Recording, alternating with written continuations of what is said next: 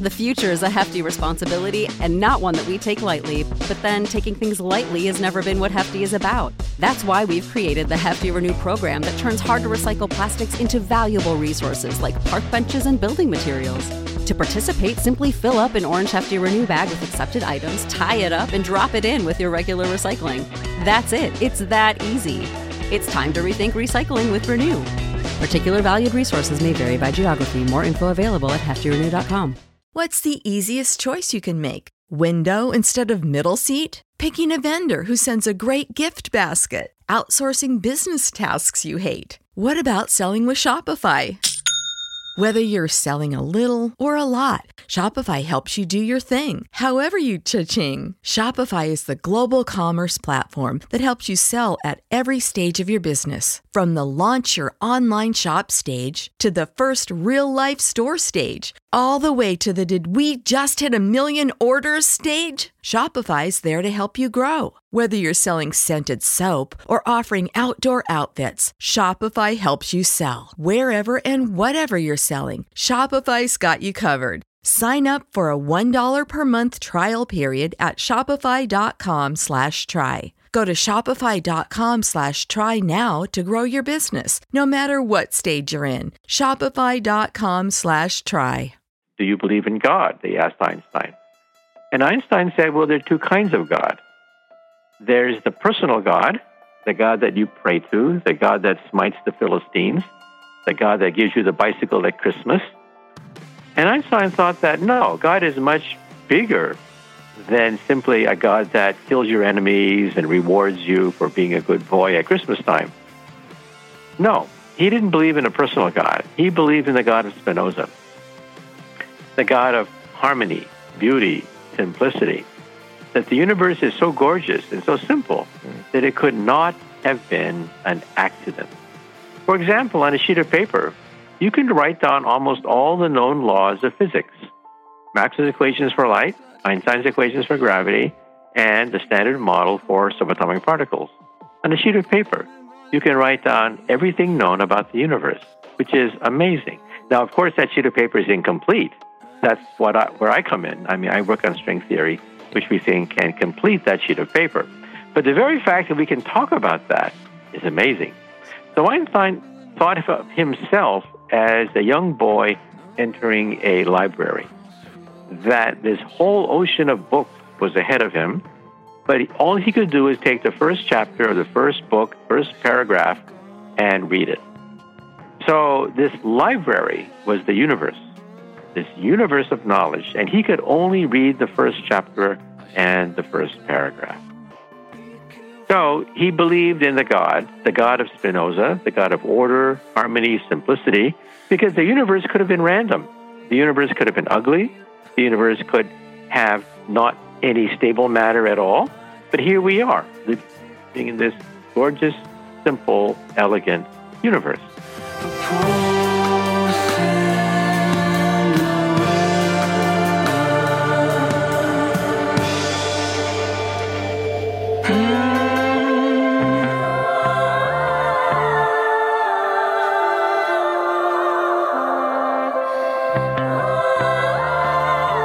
Drum roll, please. This is what's up, dude. Welcome to the Deconstructionist Podcast, everybody. I can't believe that we're about to introduce who we're about to introduce. This is a huge, huge moment for us. This was a big pull. I couldn't believe it. We got the email back, and I was like, oh, boy. Do you remember when we first started this whole podcast adventure and some people started saying yes to us, and we were like, let's just start sending some emails out to some whales out there, some titans, and see what happens. And yeah, I was reading this book called The Future of the Mind at the time, and it was just totally knocking my socks off because I was really interested in consciousness and all these types of things and experience. And I was like, dude, what if we could get Michio Kaku, on the podcast? And I didn't even know you were trying to book him. But we're both science nerds, and obviously, if you like science, you know who this guy is. You've seen him on TV. He's been on all sorts of different programs on television, and like he's one of the brilliant minds out there, and he makes it super accessible. So I didn't even know that you'd been reaching out, and so I remember there was one week where I was like, I want to surprise Adam with a good one. And so I had reached out, and Adam didn't know, and then all of a sudden, sometimes like Adam will get the emails before I will, and he was like, what? And of course I'm like, what happened? What happened? And then you told me, we're like, Michio Kaku's in. Oh my gosh. And I was like, what? I didn't even check our email yet. So much fun. So we both geeked out a little over this one. Totally geeked out, man. This guy is like, I mean, he's in the fraternity. If you don't know who Michio Kaku is, Stephen Hawking's been all over the news lately, obviously, because he's passed away and, gone on to probably one of the other multiverse dimensions or, wherever. He's traveling the universe. Which is completely awesome for him. Right. And not for us as much. True. But, R.I.P. R.I.P. Hawking. Anyway, but like him, Neil deGrasse Tyson, Brian Greene, Michio Kaku, these people that have made these unbelievable scientific phenomena accessible to people like me. Yeah. This guy's absolutely next level. Like if you've ever dug into string theory, if you've ever just dug into any kinds of like really interesting theoretical physics, be it astrophysics or, regular, just, quantum physics, whatever, you've probably come across Michio freaking Kaku and gotten your mind blown. Or at the very least, I think it was during the Super Bowl, you probably saw him in a commercial. I think it was an insurance commercial or something. Was it like a QuickBooks commercial or something along those lines. what's the accounting house? H&R Block? Yeah, I think it was an H&R Block commercial. I think it was that one, yeah. But well done. He's all over the place. He's a professor of physics at the City University of New York, co-founder of string field theory. He's the author of several widely acclaimed science books, including Beyond Einstein, The Future of the Mind, the one that Adam mentioned, Hyperspace, Physics of the Future, and Physics of the Impossible. He's a scientist and futurist contributor for CBS This Morning and host of the radio programs Science, Fantastic, and Exploration. And he's been on all sorts of other TV shows on the Science Channel specifically. So if you see a guy with like kind of long gray hair talking about wormholes, that's probably him. And if you're into the future of space travel, like I used to nerd out to when I was a kid, I was definitely the kid who you would get those books because I'm old, right? So they used to have these books in the library where it would have a bunch of addresses in it, and so like you would send self-address stamped envelopes to like baseball players. Yeah, I did that. Yeah. And so like that's how I got like Stan Musial's autograph. Like he would mail back an autographed baseball card. Beautiful. Well, I was also the kid who not only did that, but I was also mailing for information from like the Jet Propulsion Laboratory. And I would get this big manila packet full of, all the future satellite missions they had and like learning about that. And so this book, his new book that's out is called The Future of Humanity, Terraforming Mars, Interstellar Travel, Immortality, and Our Destiny Beyond Earth. It's just another like book for him that's incredibly accessible. Even if you're not like a physics geek, it's incredibly easy to understand, and every chapter kind of flows the same way, where it talks about where we've been, where we are now, and where we're headed when it comes to a particular technology, whether it's the shuttle program or traveling to other planets or other moons within our solar system and beyond. It's just fascinating stuff. So anyway, it's absolutely fascinating. So I think that we should probably just roll tape on this. But Denver, yes. We can't wait to see you. Yes. We can't wait to see you. This comes out the week of that event. There are still a few tickets left. Mm-hmm. You people that are late to the show, get on it. Get on it. Let's hang out. We've sold a bunch of tickets. It's going to be a good group of people there. It's going to be a lot of fun. Surprise guest. There's going to be a surprise guest. There's going to be plenty of opportunity to just hang, have a beverage, engage, some content. It's going to be so much fun. We can already feel the electricity. We're stoked. Get online, www.thedeconstructionist.com. Go to live events. or you can search The Deconstructionists on Eventbrite and grab a ticket. It's $10, just helping us cover some of the cost of the venue because we needed to find a sweet space for us to all hang out. And let's make some new friends, reunite with some old friends, talk about some nerdy stuff, and have a really, really good time just hugging it out. Yeah. We're looking forward to it. That's the 28th, April 28th. It's a Saturday night, and it is for those of you that are from the Denver area, it's at the Savoy at Curtis Park. It's a super cool little venue that's just a couple blocks away from where the Rockies play. So excited to check it out. But for now, we have to roll tape on the legend himself. We bring you Michio freaking Kaku.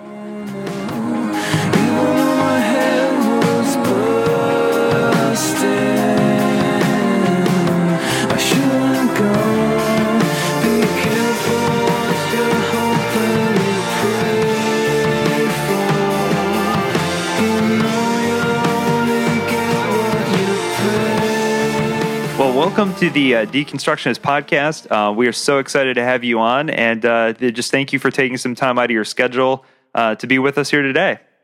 Well, glad to be on the show.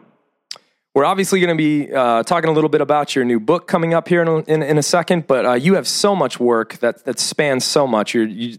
So many things have been published. You've participated in so many different conversations, and I wonder if you could tell us a little bit about that. And maybe even before you do, I was wondering if I could get you to kind of think back, before you've been so well published and participated in so many amazing things, back to when you were first starting to question things for yourself. Because our podcast is really a podcast that's all about the journey and how questions take us into the journey of what it means to live and live well and live life. If you could think back to that time before you started doing all this research, before you'd been published, get back to that mindset, what were some of the questions that kind of put you on the path to becoming, who you are now? Well, it all started when I was 8 years old. Back then, my teacher announced that a great scientist had just died. Everyone was talking about it, and they published a picture in the newspaper, a picture of his desk with a book that was open, and the caption said something like, "This is the unfinished manuscript from the greatest scientist of our time." Now, I said to myself, wow, unfinished? I mean, come on. If he's the greatest scientist of our time, why couldn't he finish it? I mean, it's a homework problem, right? Couldn't he talk to his mother? I mean, what could be so hard that he couldn't finish it? Well, I went to the library, and I found out his name was Albert Einstein. And I found out that the book that he couldn't finish was called The Unified Field Theory, the theory of everything. He wanted an equation 1 inch long that would allow him to, quote, read the mind of God. And I said to myself, wow, that's for me. That's what I want to do. When I grow up, I want to work on this great theory, a theory that he couldn't finish. But also, being an 8-year-old kid, I watched the Saturday morning shows, and they had Flash Gordon on. And I was hooked. I mean, the future with rocket ships, with ray guns, with aliens, with monsters. I mean, what's not to love? But then later, I found out the two loves of my life were really the same. You see, Flash Gordon is about the future. And the man who makes it all work was Dr. Zarkov. And what was Dr. Zarkov? He was an Einstein clone. He was a physicist. Now, I didn't know what physics was. I didn't know what a physicist was. But watching Flash Gordon, I realized that's what I want to be, a physicist. Einstein was a physicist. Zarkov was a physicist. And what did they invent? They invent the future. I mean, think about it. Television, radio, microwaves, rocket ships, GPS, computers, transistors, lasers, all of them were discovered and invented by physicists. And so that's how I decided to become a physicist. Oh, that's incredible, man. So speaking of which, you have this new book out. It's called The Future, or will be coming out rather, around the time that this episode releases, but it's called The Future of Humanity, Terraforming Mars, Interstellar Travel, Immortality, and Our Destiny Beyond Earth. Obviously, this is something that piques the curiosity of a lot of people. Are we alone in the universe? Regardless, will we ever be able to reach the stars and to explore, like the early pioneers did, even in the United States and that sort of thing. So this book really starts out, and you talk about the space program within the United States, and this is something as a child of the 80s, I grew up watching space shuttle launches and that sort of thing. And I remember the day when they retired the shuttle program, and we didn't really have anything in place to replace it at the time. But you kind of talk about like the heyday of the shuttle program and kind of where private industry has taken over. I wonder if you could talk about that a little bit and some of the exciting developments that are currently happening. Well, in 1966, at the height of the Cold War, the Apollo space program, NASA, consumed 5% of the entire federal budget. 5%. That's huge. That was unsustainable. And as soon as the Cold War began to wind down, boom, out went the space program. And so for 50 years, NASA has been more or less the agency to nowhere. It doesn't go anywhere anymore. And a lot of young people that were inspired by all these space shots began to get kind of discouraged. There was no Sputnik moment. There was nothing in their life that challenged their thinking process. Now, prices have dropped so much in the last 50 years that we're entering a new golden age of space exploration. For example, the movie The Martian, a Hollywood movie with Matt Damon, that cost over $100 million. That's more than the price of an actual Martian probe sent by the Indians for $70 million to Mars. Think about that. A Hollywood movie costs more than a mission to Mars. When they give out the Oscars, they should give out the Oscar for Best Supporting Space Probe to Mars. And so you realize that we're entering a whole new ball game. And 3 weeks ago, millions of people were on the web watching the launch of the Falcon Heavy. Now, why were thousands of people lining up in the streets of Cape Canaveral to watch that launch? That was no ordinary rocket. That was a moon rocket. A moon rocket fully capable of orbiting the moon. And who paid for it? A private individual, Elon Musk. Who would have thought that a private individual could, by his own money, fund a moon rocket? And not only that, but the booster rockets are reusable, which could eventually drive down the cost of space travel by a factor of 10. And also, as you know, last December, President Trump said that we have a new goal for NASA. NASA will no longer spin wheels around the Earth. The goals are the moon, Mars, and beyond. That's the new mantra. Moon, Mars, and beyond. It's a national policy now. So we're really entering a new era of space travel where the cost of space travel has dropped tremendously. The Chinese have announced that they're going to plant their flag on the moon. The Indians, as I mentioned, have sent their probe to Mars less than the cost of a movie. Things have really changed. Man, it's just so fascinating to read a book. I read your book, The Future of the Mind, also, and in this one, I followed your work more in the theoretical physics arena, and it's just, you're always a lot of fun to read, and I really enjoy some of these works where you've kind of stepped out of that normal sphere of talking about string theory and just normal physics, and you're applying some of this work to other things. And the chapter I found most interesting in your book is Kepler and the Universe of Planets, and talking about inhabitable life on other planets and really everything that goes into that question. And as somebody that likes to ponder the questions of what does it mean to be human and how theology and philosophy and science all come together, it seems like at the heart of that question is, obviously aliens, but, human beings want to believe, that we're special. And so, you start off with these quotes like Immanuel Kant, Nikola Tesla, believing that there's got to be life somewhere else. Like there's so many questions. So what are your thoughts on alien life? I mean, there's, and why is that more eminent now as a possibility than ever before? Well, we used to have something called the giggle factor. You talk about flying saucers and UFOs and aliens to a scientist, and they would start to giggle and roll their eyes to the ceiling. But we don't do that anymore, because we've now discovered 4,000 planets going around other stars, We have a census of the Milky Way galaxy now. On average, every single star you see at night, every single star has a planet going around it, on average. Incredible. Think about that. Oh my gosh. And 1 in 20 have Earth-sized planets going around them. So you do a census of the Milky Way galaxy, our backyard, and you come up with several billion. There are several billion planets in our own backyard, and one day perhaps we'll visit them. Now, to be honest, I get a lot of emails and statements from people. Some people say, bah, humbug. I mean, I've already been there. I've been abducted by aliens from outer space. What are your thoughts?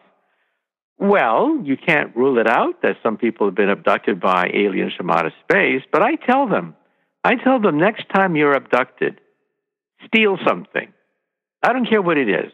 An alien paperweight, an alien chip, an alien pen. For God's sake, steal something. Because otherwise, who's going to believe you? You have no bragging rights. Who's going to believe you? If somebody's done forbidden experiments on your private parts, well, you have alien DNA on you.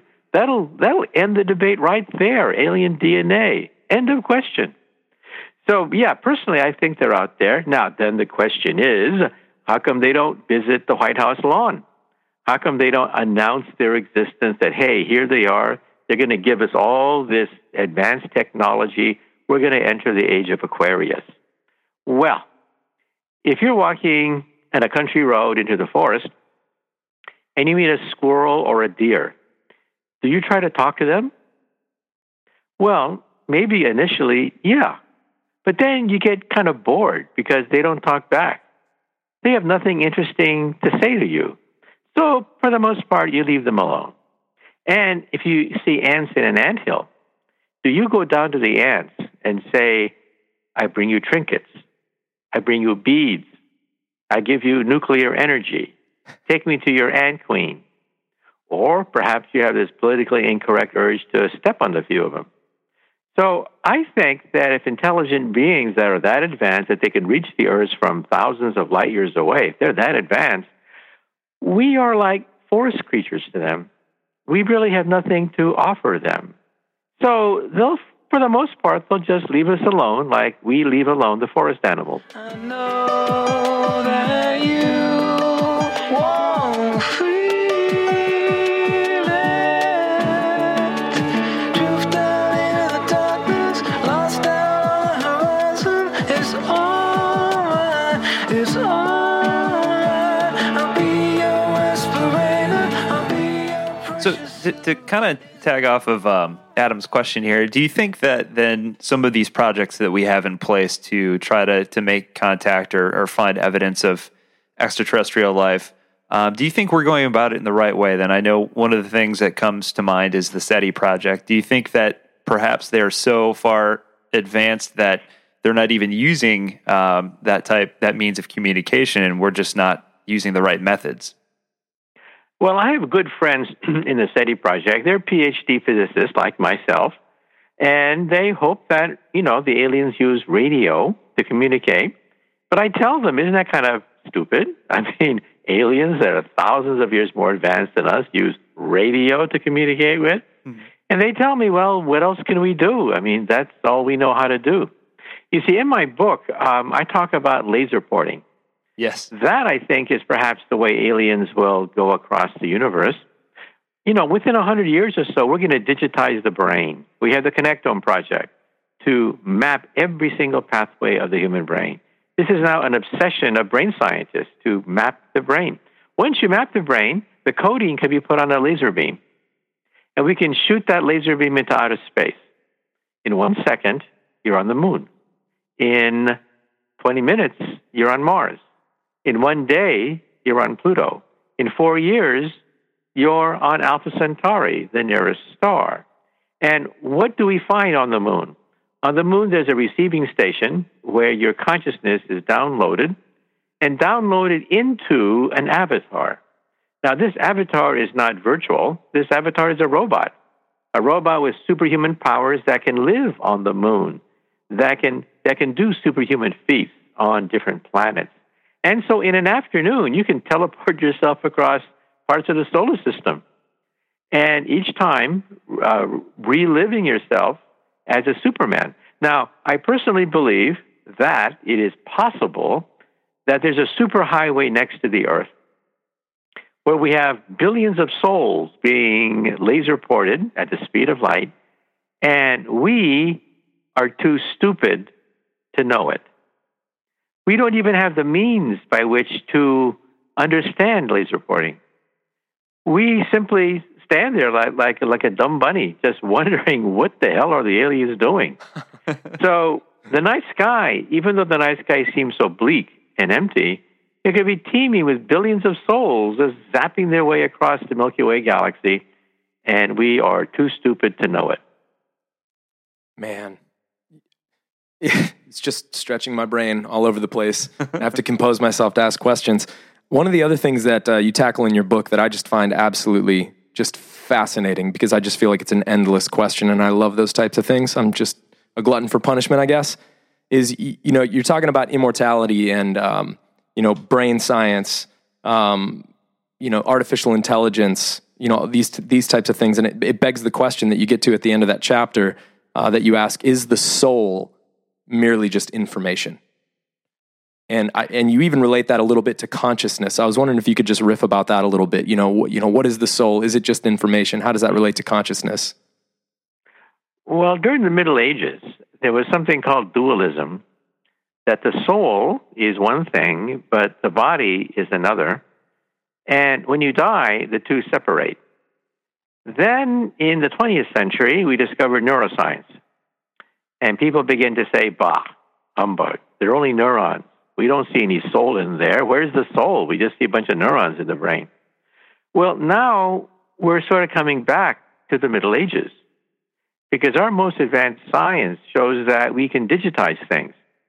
And maybe we can digitize the human brain, because the Connectome Project, probably by the end of the century, will have a complete map of the human brain. And when you die, your physical body will decay, but your connectome lives on forever. And I personally think that in the future, when you go to the library, instead of taking out a book about Winston Churchill, you'll talk to him. There'll be a holographic image in front of you that has all the mannerisms, all the speeches, all the memories of Winston Churchill. I mean, I wouldn't mind talking to Einstein. I'd love an opportunity to sit down with the man, have a great conversation with Einstein, and maybe one day your great-great-great-great-great-great-grandchild will talk to you and have a great conversation with you. Now, then the next question is that really you? Well, to paraphrase Bill Clinton, it all depends on how you define you. Right. If you are a biological entity, then you're talking to a tape recorder, a very intelligent tape recorder, but that's not you. If you is everything known about you, your mannerisms, your thought processes, your neurons, everything that science can tease out of you, if that is you, then yeah, you become immortal. So I call this digital immortality. Now, in addition, of course, we have biological immortality as well. We're now using artificial intelligence to search for the genes that control the aging process. You know, the Greenland shark lives over 400 years of age. How do we know that? Because the eyeball of the Greenland shark grows in layers, like tree rings. You simply count them. And you can show that the Greenland shark can live, more than 400 years of age. So genetically, we're just made out of the same DNA. They just have the DNA rearranged in a different way. And so think about the human body. We might one day become immortal. For example, where does aging take place in a cell and in a car? Well, in a car, aging takes place in the engine, because that's where you have moving parts. That's where you have combustion, oxidation. That's where you have the wear and tear. Well, where is the engine of a cell? The mitochondria. And that's where most aging takes place. And so one day we'll have gene therapy to fix the mistakes that build up in the mitochondria, and maybe we'll live forever. I mean, I personally think that most of our grandkids may have the option of hitting the age of 30 and stopping. They may like to be 30 years of age for many, many centuries. It's something that we scientists now have to seriously consider. Oh my goodness. So to kind of talk about it, stay on the same track in terms of the future of human beings and that sort of thing. One of the big topics you talk about in this book is becoming a multi-planetary species. And so one of the things you talk about is colonizing, and obviously the hot topic right now is colonizing Mars. So maybe you could talk a little bit about, because you address this in the book, why Mars? Why is Mars the best candidate versus, say, our twin planet Venus? And what would it take to accomplish it? Because you also address some of the issues that I wasn't even aware of, some of the tolls that it takes on a human body in terms of the length of time and space and the differences in gravity and atmospheric pressure. Well, when I was a kid, I read Asimov, who had a series for young people, and the astronauts there vacationed on Mars. Vacationed on Venus. Venus is our evil twin, about the same size of the Earth, except closer to the sun, and therefore is tropical. Therefore, Asimov and others thought there would be beautiful, beautiful beaches. They could relax on Venus. Boy, were we wrong. Venus is a hellhole. It's 900 degrees Fahrenheit. When you walk on the surface of Mars, your feet sink into molten lead and molten tin. Atmospheric pressure is 100 times that of Earth. It would crush you. When it rains sulfuric acid. So if you were to walk on Venus, first of all, the heat would reduce you to a bunch of ashes. The sulfuric acid would dissolve the ashes and just leave a liquid, a goo, on the surface of Venus, and the goo would boil because it's so hot. So Venus is off the list. Now, Mars, on the other hand, is cold, but it might be possible to terraform Mars. So first, our astronauts would use lava tubes to create a Mars base to protect themselves against radiation. Second, they would melt and mine the ice for drinking purposes and decompose the ice into oxygen and hydrogen, oxygen for breathing and hydrogen for rocket fuel.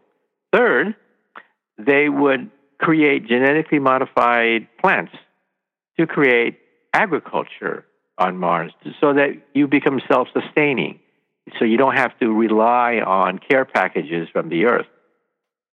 Then you need satellites to beam solar energy to the ice caps to melt the polar ice caps of Mars. Mars has plenty of water. Once upon a time, Mars had an ocean the size of the United States. Once upon a time, it had riverbeds, seas. By melting the polar ice caps, you will thicken the atmosphere, and water will flow again on the surface of Mars. So it's possible, though of course this is now for the next century, it's possible to make Mars into a Garden of Eden. Wow. So just out of curiosity, I know there are a lot of projects currently taking place. Elon Musk with SpaceX is the one that comes to mind. Mm-hmm. Obviously, he's very aggressively attempting to make this a reality. How far off are we in all reality from actually sending human beings to the surface of Mars? Yeah. Well, NASA finally laid out a timetable. People have been pestering NASA for years. NASA used to be the agency to nowhere, and now it's the agency to somewhere. Yeah. And now it has a timetable. Well, here it is. Next year, 2019, we're going back to the moon. The SLS booster rocket is being fired up, so it'll take our astronauts on the Orion Space Module around the moon, December 2019. Then 2023, humans start to go back to the moon. 2026, we create an outpost, a lunar orbiter that orbits around the moon. Then around 2030 or thereabouts, we use the lunar orbiter as a staging area to build the Mars rocket. The Mars rocket is going to be built in outer space. It'll take 2 years to go to Mars. Now, to go to the moon is a hop, skip, and a jump. 3 days, you're on the moon. In fact, you can leave on Monday and come back on the weekend. And therefore, I think the moon will eventually become a honeymoon site. In the future, not anytime soon, but in the future, people will go to the moon for tourism and for a honeymoon. It's that easy, in retrospect, to go to the moon. Mars, of course, is difficult. It's 2 years for a journey, 9 months to get there, 9 months to come back. Now, if you use plasma engines, and this is still controversial, you might be able to go to Mars in just a few months. And that would really reduce the time for settlers to reach Mars. But that's a whole other question, whether or not we can use plasma engines to reach Mars. So talk about that a little bit, because that's one of the questions I had is there's a section of the book that's really interesting where you really go into potentially the different types of propulsion. Because right now, obviously, we're realizing pretty quickly here that liquid fuel is not necessarily going to be probably the way that we travel great distances across space. So we have to look at other options. And I know you mentioned ion propulsion, fusion propulsion, and then you referenced earlier the concept of nanoships and that sort of thing. So what options do we have, and what's conceivable? What are they already beginning to work on? Well, off-the-shelf technology to build a starship is not going to give us Star Trek and the Enterprise. That's out of the question. But it could give us chips. That is, fingernail-sized chips that we put on a parachute, inflate them with laser beams to 20% the speed of light, so we can reach Alpha Centauri in 20 years. This is with off-the-shelf technology. And once again, a Silicon Valley billionaire is backing this. They've already raised $100 million to create the breakthrough Starshot program to swing chips around the nearest planet to the Earth in another solar system, Proxima Centauri b. Now, if you want to send the Enterprise, then you have to start to engage other kinds of propulsion. One is fusion rockets. That is the power of the sun. That you use hydrogen, you burn it in a fusion engine, and you can attain, well, who knows, maybe up to half the speed of light in the most optimistic scenario. Another possibility is, because of course you eventually run out of hydrogen gas, is to scoop the hydrogen gas with a ramjet engine. You know, jet airplanes do not contain oxidizers. They contain hydrogen, but not oxygen for burning purposes, because it's air.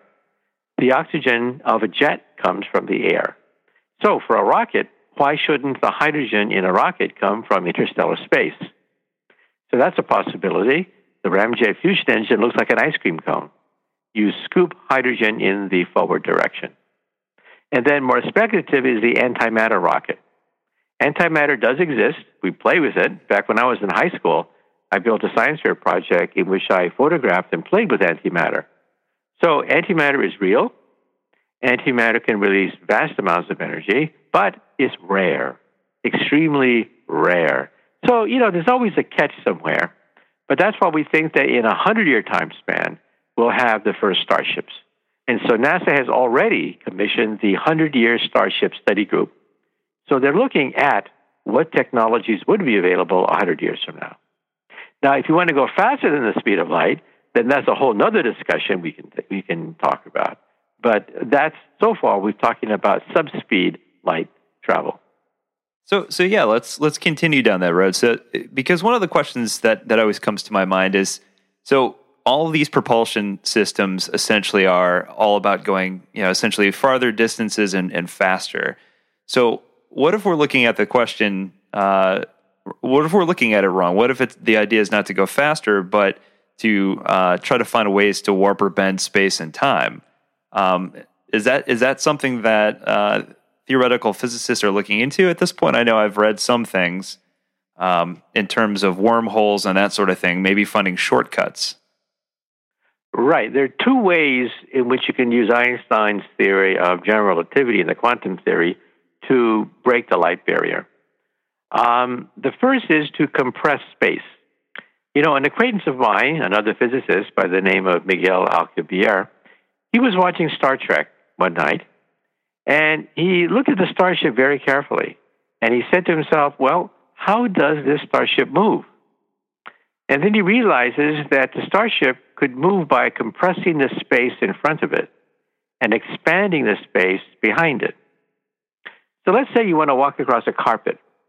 How do you walk across a carpet? Well, one way, of course, is to walk from point A to point B. That's a hard way.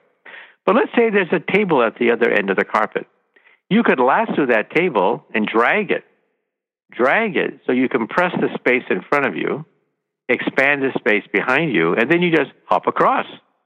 So you did not really go to the table. The table came to you. So in this way, you don't really go to the stars. The stars come to you. And so Alcubierre sat down, looked at Einstein's equations, and bingo, he found a solution. Rather amazing. But it's a solution of Einstein's equations, which allows you to go faster than the speed of light. And it's also a time machine, by the way. You can go backwards in time that way. Whoa. The other way, as you mentioned, is a wormhole machine. In 1935, Albert Einstein himself was the first to introduce the wormhole with his student, Nathan Rosen. And today we call it the Einstein-Rosen Bridge. The Einstein-Rosen Bridge is this gateway. So that if you have a black hole, and the black hole collapses to a dot, like what most books say, you die when you go through a black hole. But if you actually have a spinning black hole and work out Einstein's equations, this was done in 1963 by Roy Kerr, it turns out that you don't collapse to a dot at all. There's no dot at all. Forget everything you read in the textbooks. It collapses to a ring, a rotating ring called a Kerr ring. And if you fall through the ring, you wind up in a parallel universe. Oh, my gosh. So the ring is the looking glass of Alice. Alice sticks her hand through the looking glass, and her hand winds up on the other side of forever. That's the wormhole. That's the black hole. The rim of her looking glass is the neutrons spinning in a black hole. Now, if you saw the movie Interstellar, in that movie, Matthew McConaughey goes through a wormhole in a black hole, and the computer simulation, well, it was done by a computer. And who helped us set it up? Kip Thorne, who just won the Nobel Prize last year for physics. So we now have Nobel Prize winners looking into the possibility of creating a wormhole machine to the stars. Oh, my gosh. Now, what's the catch? There's always a catch someplace, right? Or else we would have done this yesterday. Right. There's always a catch someplace, right? What's the catch here? Well, you just work out the math. The energy necessary to create an Alcubierre drive or wormhole is enormous. You're talking about the energy of a black hole. And to stabilize it, you need negative energy, which is even stranger. So you need lots of positive energy. Now, so I thought to myself, well, the movie Interstellar was conceived of by physicists. So how did they get around this problem? How did Matthew McConaughey go into a black hole to leap to the other side of the galaxy? Well, at the end of the movie, they finally gave you the clue. The wormhole design came from the future. It was our descendants, many, many, many years into the future. They realized that there was a point in their own past where they might have had life extinguished, but somebody came to the rescue. So they said to themselves, we have to go back into the past and give the secret of the wormhole to our ancestors. So that's where the energy came from. The energy came from the future.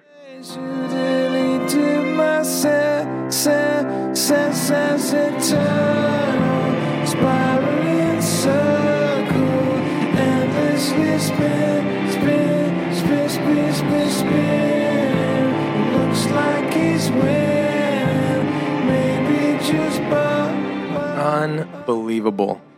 I mean, obviously, we could ask you about 10,000 more questions, just all in that. But I'm trying to zero in just a little bit as we're starting to move towards the end of our time together, towards some a lot of our listeners, myself and John included, really love to talk about science as it combines with theology. So, you just mentioned multiverse, and this has come up so many times, and I think this is just so fascinating. You talk about, even at the end of your book here a little bit, how the multiverse, plays into things like the Copernican principle, which, simply states that there's really nothing special about the Earth. So if the Earth is just a piece of cosmic dust wandering, as you say, aimlessly through the cosmos.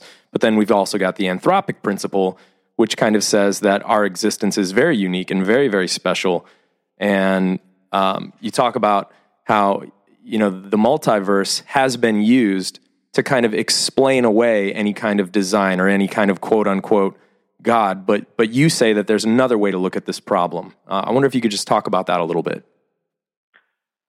Well, Einstein gave us this idea that the universe is a bubble. We live on the skin of the bubble, and the bubble is expanding. That's called the Big Bang Theory.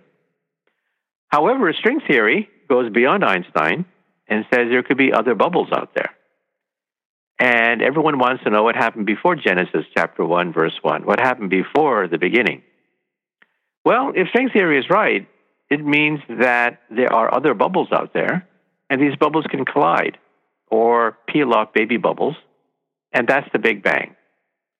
So the Big Bang is nothing but the collision of universes in a bubble bath. So the multiverse idea is a bubble bath of universes. Universes are happening all the time. The Big Bang was a quantum effect. Quantum effects mean that it happened once, it could happen again. Big bangs are happening all the time in some distant part of the universe. Now, when I was a child, my parents were Buddhists, but I went to Sunday school, a Presbyterian Sunday school. And, of course, there are two diametrically opposed concepts of creation. In the Judeo-Christian theory, there was a time when someone said, "Let there be light," and the universe got off the ground dramatically. Then you have Buddhism, which says, no. There's only nirvana, timelessness, that the universe has no beginning, the universe has no end. There's only timeless nirvana. Well, now we can meld the two ideas into a single theory, the multiverse theory. Because in the multiverse theory, there was a Big Bang. There was a time when something or someone said, "Let there be light," and the universe got started. There was such an incident. But the quantum theory says it happens all the time. It happens again and again as bubbles collide or peel off baby bubbles. So, in other words, these baby bubbles, they have their own genesis, but genesis happens all the time. And where does the bubble expand into? If the universe is expanding, what is it expanding into? It's expanding into hyperspace, 11-dimensional hyperspace. And so we have a situation here where nirvana is 11-dimensional hyperspace. And nirvana is timeless. But within nirvana, Genesis happens all the time. So I find this a very pleasing point of view that the multiverse idea can combine the two different diametrically opposed ideas of where the universe came from. Oh, I can feel people sighing with great joy at that wonderful, beautiful, mysterious answer. I love it. And this kind of touches on some things that I've read from you and seen you talk about around how you talk about the idea of God. Obviously, when we talk about these things, language is a really, really big problem. And, what do you mean by God? And it's all about what your definition is and all these kinds of things. But you've got some really unique things to say about the question of God. And I think we're already kind of starting to talk about it a little bit. So, Michio Kaku, renowned astrophysicist, theoretical physicist, you've said cosmic music resonating through 11-dimensional hyperspace. So what is God to you? How do you put some words from your background to that word? Well, let me say two things. First of all, Galileo was asked these questions, and Galileo said the purpose of science is to determine how the heavens go. The purpose of religion is to determine how to go to heaven. Oh. This means that science is about natural law. It's about how the heavens go. But religion is about ethics, how to go to heaven. What is the good? What is the bad? Who's a righteous person? Who's not? What's evil? What's good? What's bad? That's an ethical question. Now, the problem occurs when people from the sciences start to pontificate about ethics, or when people from religion start to pontificate about natural law. That's when we get into a big problem. But as long as we keep this distinction separate, I don't see any conflict at all. Because science says nothing about what is good, what is bad. I mean, if I have a trial by your peers in a jury, science doesn't tell you what is ethically right or wrong. Behaviors are decided by society. So that's why religion and science are mutually exclusive but complementary. Then Einstein was asked the question, well, what about God? Do you believe in God? They asked Einstein. And Einstein said, well, there are two kinds of God. There's the personal God, the God that you pray to, the God that smites the Philistines, the God that gives you the bicycle at Christmas. And Einstein thought that, no, God is much bigger than simply a God that kills your enemies and rewards you for being a good boy at Christmas time. No, he didn't believe in a personal God. He believed in the God of Spinoza, the God of harmony, beauty, simplicity, that the universe is so gorgeous and so simple that it could not have been an accident. For example, on a sheet of paper, you can write down almost all the known laws of physics. Maxwell's equations for light, Einstein's equations for gravity, and the standard model for subatomic particles. On a sheet of paper, you can write down everything known about the universe, which is amazing. Now, of course, that sheet of paper is incomplete. That's where I come in. I mean, I work on string theory, which we think can complete that sheet of paper. But the very fact that we can talk about that is amazing. So Einstein thought of himself as a young boy entering a library, that this whole ocean of books was ahead of him, but all he could do is take the first chapter of the first book, first paragraph, and read it. So this library was the universe, this universe of knowledge, and he could only read the first chapter and the first paragraph. So he believed in the God of Spinoza, the God of order, harmony, simplicity, because the universe could have been random. The universe could have been ugly. The universe could have not any stable matter at all. But here we are, living in this gorgeous, simple, elegant universe. That's how he viewed it. That's perfect.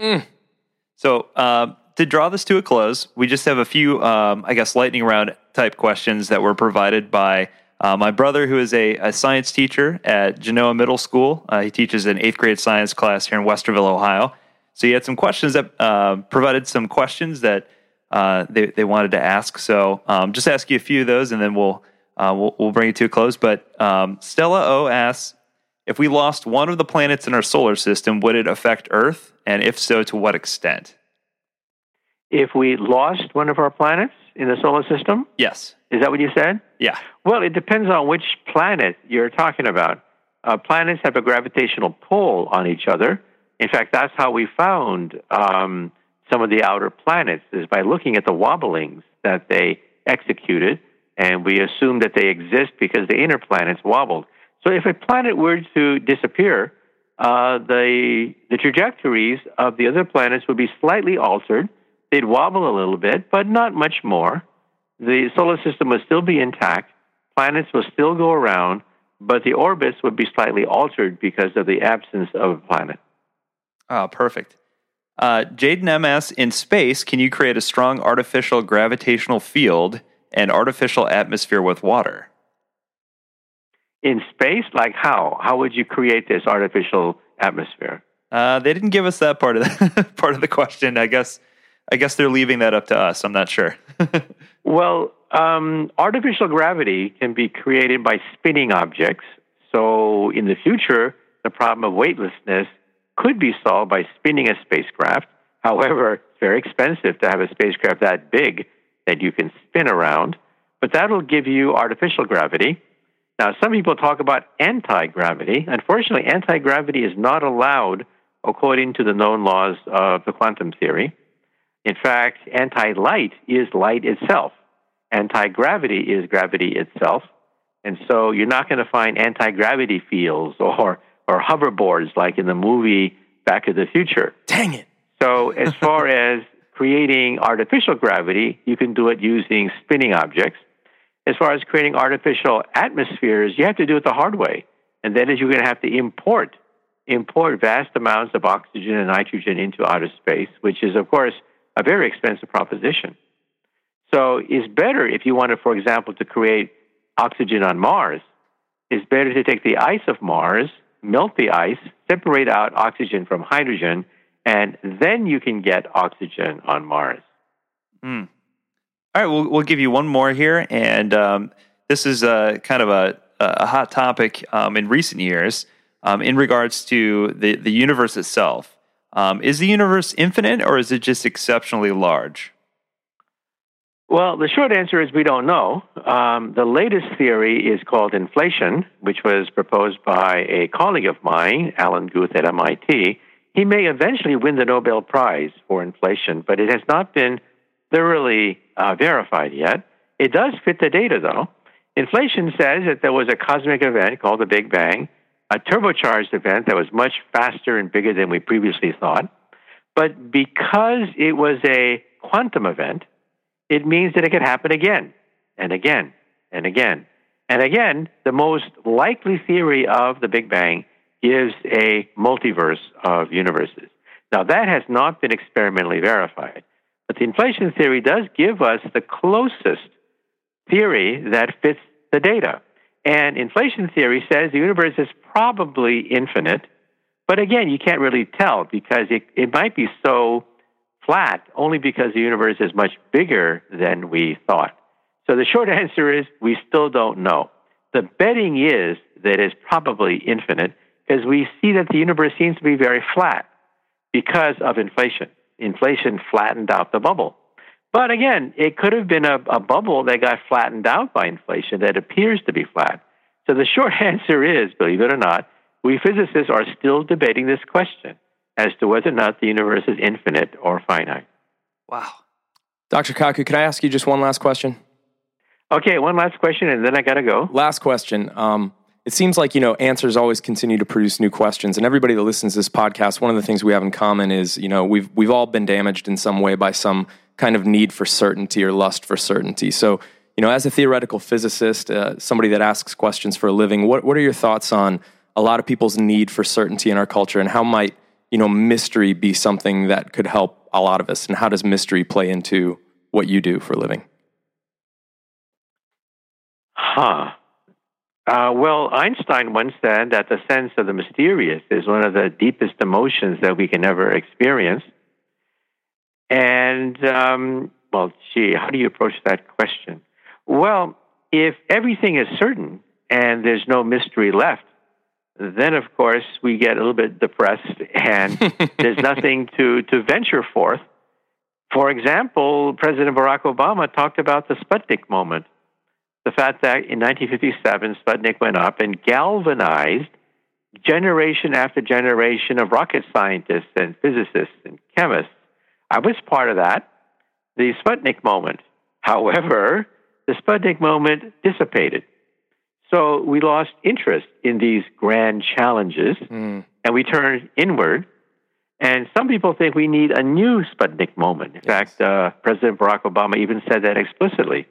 Well, now President Trump, just last December, announced an executive order saying that, yes, we are going to go to the moon, we are going to go to Mars, and we are going to go beyond.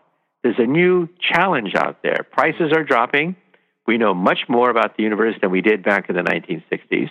And we need something to challenge young people. And I think this is one way to do it. We're not going to bankrupt the country doing it. Of course, we still got to solve problems like global warming and nuclear warfare, but there's no reason why we can't do two things at the same time: clean up our own act, as well as discover new universes. So I think we're entering a new golden age of space exploration. Thank you so much, Dr. Kaku. This has been quite an honor. Okay, my pleasure. Take care.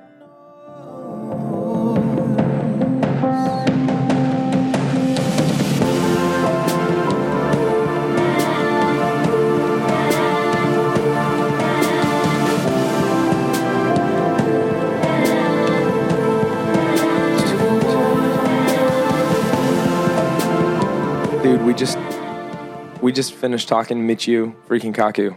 Unbelievable. I mean, I can check that one off my bucket list now. the amount of enthusiastic excitement coming from your side of the desk throughout that entire interview was knocking me out of my chair. I was summoning up all of my like science questions I've had from childhood. The way you were just like paging through the book and being like, oh, I get to ask him this next, I get to ask him this next, and like, oh my gosh, this is so fascinating. I had like 5 pages of notes. There's like probably people that listened through that and then are like, did they just like pull a big guest, you know, for what? Like, how does this fit into the deconstruction motif? Let me tell you how. I don't think that you can read science right now without it starting to get you to ask new questions and wonder about the deeper issues of existence and humanity and future and like what all these things mean. So it's almost, maybe this isn't necessarily deconstructing anything that you currently think, but if you let it, it's going to take you down the path to start to ask some really, really cool questions. Yeah. If you're paying attention, like, well, what if this and what if that and blah, blah, blah. And what does this mean? And how does this fit into that? Like the whole, like when we were talking about like the soul and I asked him like, you know, about the soul and like consciousness, like that is a universe of places you can go to ask new questions and challenge maybe some of the ways that you've looked at it before in a really healthy way. I don't know. I felt like I needed to say that. Like it's just it's a good thing to get people on that don't necessarily seem to fit in our niche necessarily. Well, I think it goes back to the longstanding debate, at least within modern times, over, you know, does science and religion, you know, can they coexist? You know, and we would argue absolutely. Oh my gosh. You know, and it goes back Such to a silly thing to me. Yeah, as if the Bible was written to explain how God did things. You know, it's like no. Like science can still kind of give us a glimpse at like God's creative powers. And I think anybody who's ever watched one of my favorite series, Cosmos, with the new version or the old version, the Neil deGrasse Tyson one. Yeah, if you watch that first episode, he's such a baller. Where he's talking about multiverse theories. Oh yeah, and like I'm sitting there thinking, well, of course, God is this God of like that's what I thought, like never ending power and diversity and creativity. Of course, on and on and on it goes. I remember I was pastoring.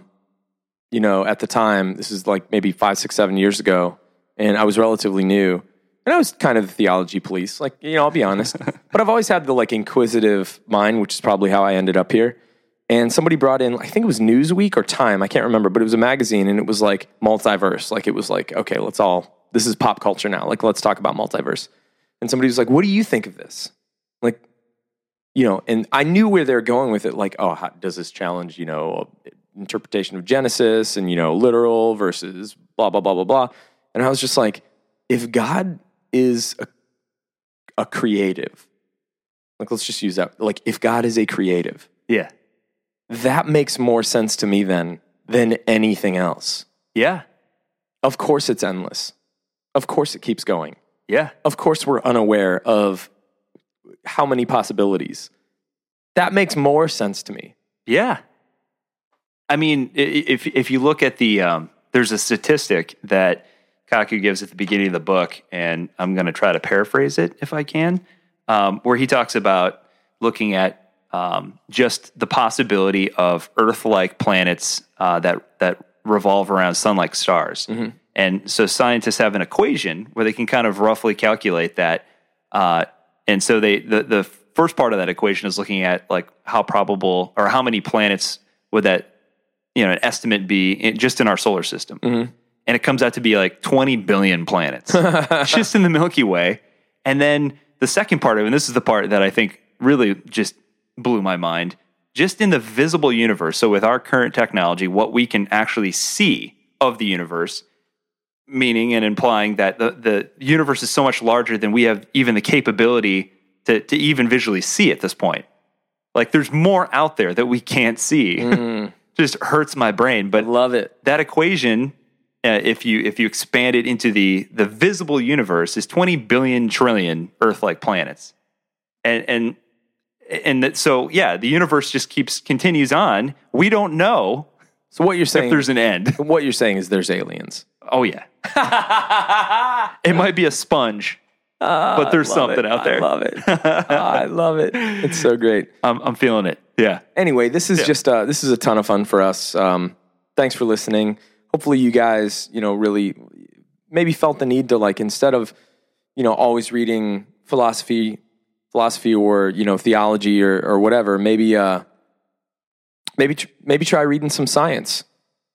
Maybe try reading some science and realize how that speaks so well to your philosophy and theology and psychology and things like that, because all of these things, interrelate.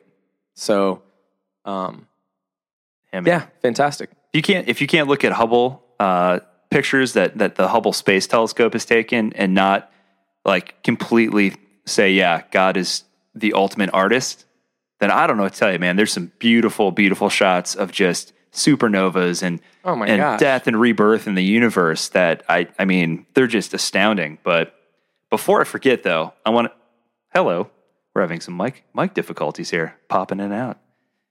There's construction going on in my house right now, so that's part of it. Tripping some breakers, probably. So I want to send a big shout out to my brother.